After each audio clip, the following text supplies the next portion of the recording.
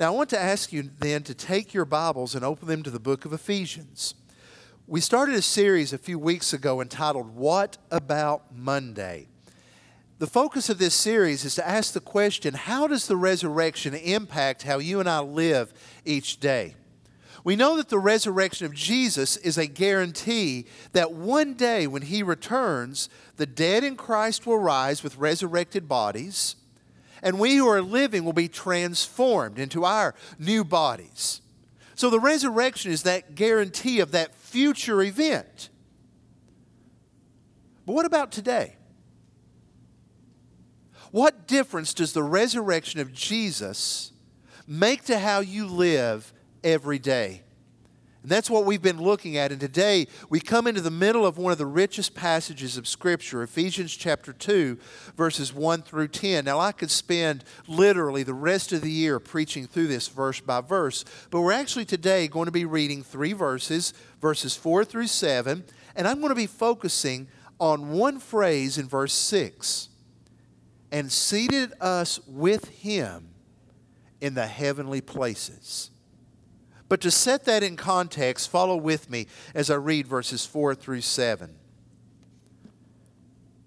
But God, being rich in mercy because of the great love with which He loved us, even when we were dead in our trespasses, made us alive together with Christ.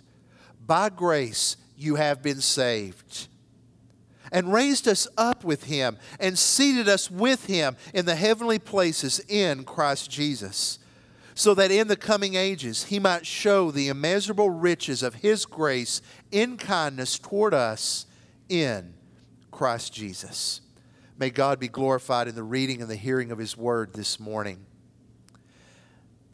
1992, as Thanksgiving was approaching, my wife and I were trying to decide exactly what we were going to do. Thanksgiving of 1992 was going to be our first Thanksgiving together. And we were living in Texas, so we were 800 miles away from home, and we were not going to be able to go home for Thanksgiving. So even in the summer, we started thinking, what are we going to do? We don't want to just, sit around and do nothing. So it hit me. The Dallas Cowboys play football on Thanksgiving. Hallelujah, hallelujah. So in July, when tickets went on sale, I started calling, and we were blessed to get 2 tickets to watch the Dallas Cowboys play the New York Giants on Thanksgiving Day. We woke up that morning, and it was the coldest Thanksgiving on record. It was like 20 degrees. We didn't care. And when we got to the stadium, I guarantee you, the people seated around us, they didn't care because they were 3 sheets in the wind, if you know what I mean. Whole game, they kept yelling out, Cowboys! It didn't matter what happened, fumble, interception, Cowboys! We had a blast. Even though we were in the old Texas Stadium and there was no seat higher than our seats in that stadium. I kid you not. We were seated at the spot where the dome started to curve, and we were like this. But we were there. We had a blast. Now, I couldn't help but wonder in that event, and somebody asked me, well, what was the score that day? 30-3 Cowboys. But I couldn't help but think, what would it be like to attend, say, a Super Bowl and sit in a luxury suite? What would it be like to sit courtside at an NBA game? What would it be like to be on the front row at a Broadway show and take that in? And then I realized something. Believer, you and I have the best seat in the universe. I say that based on Ephesians chapter 2, verse 6. We have the best seat because you and I are seated with Christ in the heavenlies. More than that, we are told earlier that Jesus is seated at the right hand of God the Father. Now, let me be clear, just to get this out in front of us. There are questions you may have that I don't have the answer for today. But what I can speak and understand truly, I want to make mention to you right now. Goodness, yes, that light just went out. It's a sign of things to come. He preached the lights off. if we are seated with Christ, which we are, it is because of the grace of God. That's the one point that Paul is making here. Because when you start out in chapter 2, our situation is not good. Just read the first verse. When we were dead in our trespasses. You know what our status was before the grace of God? We were dead. Not only that, you read verse 2. We were enslaved to the powers of the prince of the air. That means whether we realize it or not, you and I, before being saved, were influenced by the demonic. And worse than that, we were by nature children of wrath. We deserved the wrath of God because we were dead, we were influenced by the demonic, and we wanted nothing to do with God. We are in bad shape until you come to the beginning of verse 4 that contains two of the most powerful words in the Scripture. But God. We were dead, but God made us alive in Christ. We were enslaved, but God set us free in Christ. We were by nature children of wrath, but God adopted us into His family. And the reason God did that is not because He looked down and saw some great potential in what we would one day be. He did not do this because He looked down and He said, oh my goodness, they are just so wonderful. No, look at verse 4. God did this because He was rich in mercy and because of the great love with which He loved us. Our salvation rests in the grace and the love of God. Now, when we think of this on earthly terms, we think of somebody, for example, if we say, well, they are rich in real estate, it means they got a lot of property. If we look at someone and say, well, they are rich in oil, they got more oil than Jed Clampett. If we say they are rich in stocks and bonds, we say they're rich in investments. But God is not rich in any of those earthly things, even though He owns all the earth. It says our God is rich in love. God's wealth is found in His grace. And what that means is that His mercy and His love is inexhaustible. What that means is that His grace is inexhaustible. It means His compassion is inexhaustible, which translates into saying that no matter how far we think we may be from God, His grace is rich enough to save us and to reach us. Now, because of that, we are united with Christ. Time and time again over the last few weeks, we have come to a statement either in Christ or with Christ. We have seen how we are united with Christ in His resurrection. We have been united with Christ in His crucifixion. And today we see that we are united with Christ in His exaltation, that is, His ascension to the very right hand of God. Now, the phrase union with Christ is another way of describing our salvation. We are used to terms like maybe justified, redeemed, delivered, saved. This phrase, union with Christ, is another way of saying we are saved, delivered, redeemed, justified. Why are we saved? We are in union with Christ. How do we come into a union with Christ? By being saved. Now, I'm not going to stand here and tell you that I pretend to understand everything that means to say we are in Christ and with Christ. But I can tell you a few things it does not mean. It doesn't mean that we are absorbed into Jesus and lose our being. See, that's a pagan idea that says that at some point we become so one with the universe, we lose our very identity and being. No, we are still us in Jesus. The book of 1 John says that even then when we see Him face to face, we will know as we have been known. We are still our identity. I'm still Mark in Christ. You are still you in Christ. So it's not this idea of being absorbed into Jesus so that we lose who we are. Also, it's not that we are united with Christ because we share His ideals or philosophy. It's not like a political group. Our union with Jesus is deeper than that. Now, let me give you 3 words to describe the meaning of our union with Christ. One, it's judicial.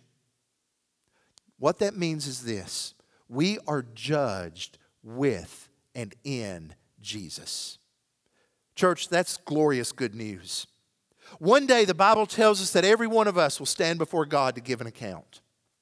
And if we stand before God on our own merit, how are we going to fare? Lord, I tried to be good. Well, trying doesn't get it. And there will always be someone that we'll look at that may be more righteous than us. In fact, the Scripture says there are none that are righteous before God. The glorious good news of the gospel is this, that by faith in Jesus, when you stand before God, you will be judged in Jesus. How do you think Jesus does as he is judged by his heavenly Father? Pretty good. He lived a sinless life. So you know what everybody will be saying in heaven? We'll be pointing to Jesus and we'll be saying, I'm here with him. I'm here in him.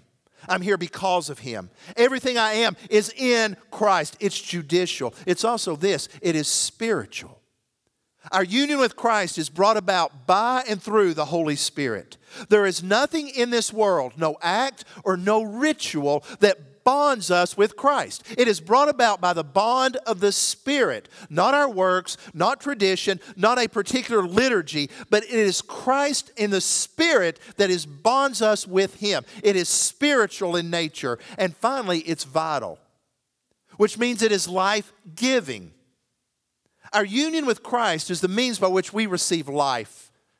Jesus used the analogy of a vine and the branches. He said, I am the vine, you are the branches. His life flows into us. So our union with Christ is life-giving. It's where we find strength and vitality. And our union with Christ is eternal. That's why he says that we are seated with him. Now, I want to approach today's message like this. We're going to dig a foundation. We're going to deal with some theological questions, such as, what does it mean when he says he's in the heavenly places? What's that all about? What does it mean to be seated with Christ? That's the foundation. And then we're going to bring the message to an end by thinking through practical applications of, okay, now that I'm in Christ in the heavenlies, what does that mean? So, with that said, let's start with the first one. What are the heavenly places? Look at verse 6. He seated us with him in the heavenly places in Christ Jesus. Well, heavenly places does not refer to the perfect heaven and earth that one day will be. This isn't a reference to our end-time eschatological location of the new heaven and the new earth. This is speaking of the here and now. Notice that seated us with him is past tense. This is done. We are in the heavenlies with him now. And the heavenly places is not somewhere that can be reached physically. It's not like there could be a satellite launched by NASA into space that one day reaches the heavenly places and sends us back a signal. It's beyond this physical realm. It seems to be that heavenly places refers to a dimension beyond this physical world. And the phrase heavenly places is only used in the book of Ephesians. So let's trace how this phrase is used. Let's start back in chapter 1, verse 3, to understand heavenly places. Paul begins the letter with a word of praise. And he says, "Blessed be the God and Father of our Lord Jesus Christ, who has blessed us in Christ with every spiritual blessing in the heavenly places." Believer, we've got every blessing of the Spirit we have in Christ in the heavenly places. Look further into chapter 1. Look at verses 20 and 21. As Paul talks about the greatness of his power toward us who believe, he says, this power that he worked in Christ when he raised him from the dead and seated him at his right hand in the heavenly places. Now look at verse 21. Far above all rule and authority and power and dominion and above every name that is named, not only in this age, but also in the one to come. Now in verse 21, he mentions rule, authority, power, and dominion. Those terms are used again in the book of Ephesians. Turn over to Ephesians chapter 6 now. This passage, verses 10 through 20 in chapter 6, is known as the armor of God. So let's see where we stand so far. In Christ, we have every blessing of the Spirit in heavenly places. Christ has been seated in the heavenlies far above every power, authority, rule, and dominion. Now, look, if you will, at verse 12. Paul has said, put on the whole armor of God, because we don't wrestle, verse 12, against flesh and blood, but against the rulers, against the authorities, against the cosmic powers over this present darkness, against the spiritual forces of evil. And where are they located? In the heavenly places. The picture we get from Ephesians is that the heavenly places is a dimension of spiritual warfare where Jesus reigns supreme. Now, I know today in our arrogant position from 2022 to speak of spirits, the demonic fighting over us seems antiquated, and some would say even superstitious. However, we cannot ignore the reality of such beings. Certainly not if we want to be true to the Scripture, because the Bible speaks of angelic beings and demonic beings. In the book of Numbers, Balaam is on his donkey. The donkey stops in the middle of the road because the donkey sees an angel standing there. Balaam gets so frustrated with the donkey that he steps off of him and begins to whack the donkey. And the donkey eventually speaks back to Balaam. Don't you think that was an eye-opener? Why are you beating me? And then God opens Balaam's eyes to see this angelic being in the middle of the road. Elisha and his servant were trapped by a Syrian army, surrounded. And the servant is getting nervous. Elisha, last I counted, there's 2 of us, me and you. I look out there, and there are thousands of warriors coming against us. And Elisha prays, Father, open his eyes. And his servant looks out, and he sees beyond the army this multitude of heavenly host that's surrounding them. Oh, you're not alone. There's more than 2 of us. And we can't overlook the fact that when Jesus stepped out of a boat near the city of the Gennesarenes on the shore of Galilee, he was bent by a man possessed. When Jesus looked at him and he said, "What is your name?" a cacophony of voices answered by saying, "Legion, for we are many." And with one word, Jesus cast them out. The demonic exist. And if they had their way, believer, they would destroy every one of us. And you know why they don't? Because Jesus reigns over them. Because Jesus is seated at the heavenly places. Because Jesus is Lord of all, and He is victorious. So He reigns victorious in the heavenly places, and we are seated with Him, sharing in that victory. So what does it mean to be seated with Him, as it says here, in this heavenly realm, this dimension where the spiritual beings exist and operate? Well, to be seated with Christ in the heavenlies does not negate our present reality. Some would argue that this world is just an illusion, and if we could pray enough, meditate enough, we could empty ourselves out and rise beyond the illusion. Such teaching is not biblical. Nowhere in the Scripture are we told to deny our physical earthly existence. Paul would have scoffed at such notion. I'd remind you, Paul is writing this letter from a dank, dark, urine-filled jail cell where he has experienced the lash of a Roman soldier. Oh, Paul would say, this is real, this is happening. But he also knows that there's something even more real. It looks forward to the redemption of this existence. I can't explain it fully, but to be seated with Jesus means that we are connected to the source of our life, and nothing can sever that connection. Because He is seated in the heavenlies, there is no spirit. Paul put it like this in Romans 8. There is neither height nor depth, nor angel, nor power, nor principality that can separate us from the love of God in Christ Jesus. We are seated with Him. And what that means for us is that rather than looking at the ups and downs of this world and being thrown back and forth, that we get our thinking, we set our mind on the things above where Christ is seated. Why? Because we are seated together with Him. See, our problem is much the same that Peter had when he stepped out of the boat. We do good for a while. We're focused on Christ. We're thinking, Lord, you are our strength. You are our joy. But then the waves of life start hitting, and before we know it, we're not thinking of Christ anymore. We're thinking, if that wave hits me, I'm going under. And God gently pulls us back to look to Him because we have resurrection seating. That's what I mean by the title. The resurrection has seated us with Christ, and what that means is this. It means security. That's the practical application of it. It gives us security in a number of ways. It gives us security in salvation. As Baptists, we believe that a person, once they are saved, is kept by the love of God in Christ. There is eternal security. If my life is in Christ and I am seated with Christ above angelic and demonic forces, what could remove me from Jesus?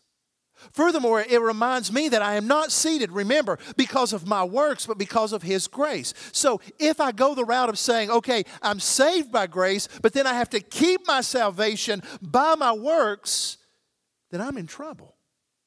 I'm in trouble, one, theologically, because was the work of Jesus on the cross and in the resurrection not sufficient enough? Can I add to the works of Jesus?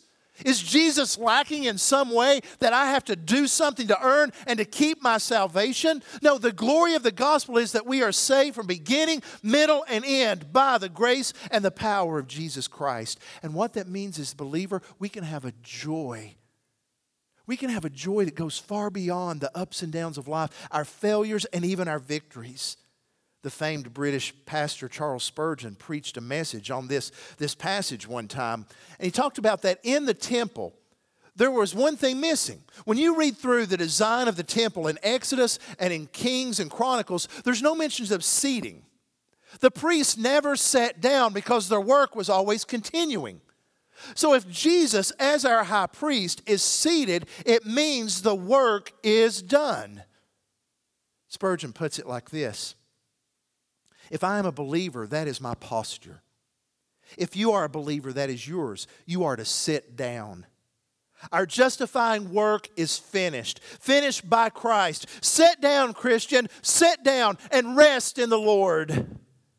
To have joy and rest in Him. And our resurrection seating gives us security in our salvation and that we belong. We belong. We have, of course, we come from different places, different backgrounds, different experiences. But I can tell you this, every one of us in here longs to know that we are accepted. And when we feel the pain of rejection, it stings deeply. I can remember a rejection that I'm still working through. It happened in the 4th grade. Charlie Brown in the Peanuts comic strip used to have a little red-headed girl that he was fascinated with. Well, there was one in my class. Her first name was Melanie. And I had decided I was going to be sly, as a 4th grader can be sly, and I was going to find out if the interest was reciprocated. So I wrote her a note. Would you go with me? Didn't say where we were going, just would you go with me? Check 1. Yes? No? And I wanted to give myself a wiggle room. Maybe. And as we went out, I slid it onto her desk. Came back in after recess, sat down and looked. What's she going to do? She picked up the paper, read it, looked back at me, and wadded it up. I'm working through it. But deep down, we know that rejection. Wanting to be accepted. Wanting to know there's a place at the table for us. And we go through life thinking, if I get in with this group, then I'll be there. If I get in with this group. And what we find is that we never feel like we attain. You recognize that by being seated in Christ, He is saying, believer, you're accepted. You're accepted into a church family as part of the body of Christ. You are in Him. You don't have to live life fearing this rejection as you hold on to knowing you're accepted in Christ and that love is to be shown between His family. We have a place.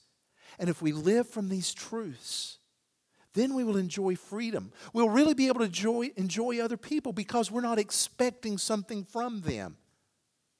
And we can really learn to celebrate with other people. And to be happy for them in the midst of this. That comes from security in Christ. The resurrection seating not only gives us security, but it gives us victory. That's part of this imagery. You are now victorious in Christ. Now, I want to be clear. To say that we are victorious in Christ does not mean that we do not experience tragedy here. Christians have been and are being martyred. Christians are diagnosed with cancer. Christians endure suffering. But as believers, when we are rooted in resurrection seating, that we are with Christ, those things do not have to overcome us. You'll have to forgive me, but in preparing for this, my mind went back to my favorite movie from childhood, especially since this past week we celebrated May 4th. May the 4th be with you. Okay, some of you are smiling, some of you are thinking, oh. If you'll permit me a moment of nostalgia. I can remember seeing Star Wars: A New Hope time and time again, and there's that moment where Obi-Wan enters into a lightsaber battle with Darth Vader, former master against his former apprentice. And as they're battling, there's that moment where Obi-Wan speaks to Vader and he says, "You cannot win, Darth. If you strike me down, I shall become more powerful than you can even imagine." I get chills. Apostle Paul put it like this: to live is Christ, to die is gain. I thought the powers in control didn't know what to do with Paul. It's like they came to Paul and they said, "You know what, Paul? You're such a thorn in our flesh. We're going to execute you." And Paul says, "It's all right to die is gain." All right, Paul, if that doesn't bother you, we're going to let you live. That's fine with me. To live as Christ. Either way, I'm victorious. Believer, that's the attitude with which we face life. Paul wrote about it when he said, "We are afflicted but not crushed. We are perplexed but not driven to despair. We are struck down but not destroyed." We cling to a victory and a reality that is beyond this world that says, no matter what the ups are or the downs are, I am secure in Christ. I may know grief, but my grief will have a hope. I may know hope, but that hope is rooted in Jesus Christ. It doesn't mean we don't hurt, we don't cry, but we cling to hope in the midst of all these things. Why? Because we are seated with Christ and nothing can change that. Because being seated with Christ, our resurrection seating gives us access to God. He's at the right hand of the Father.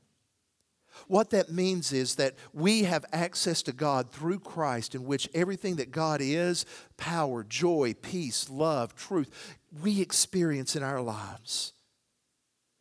We're connected with Christ.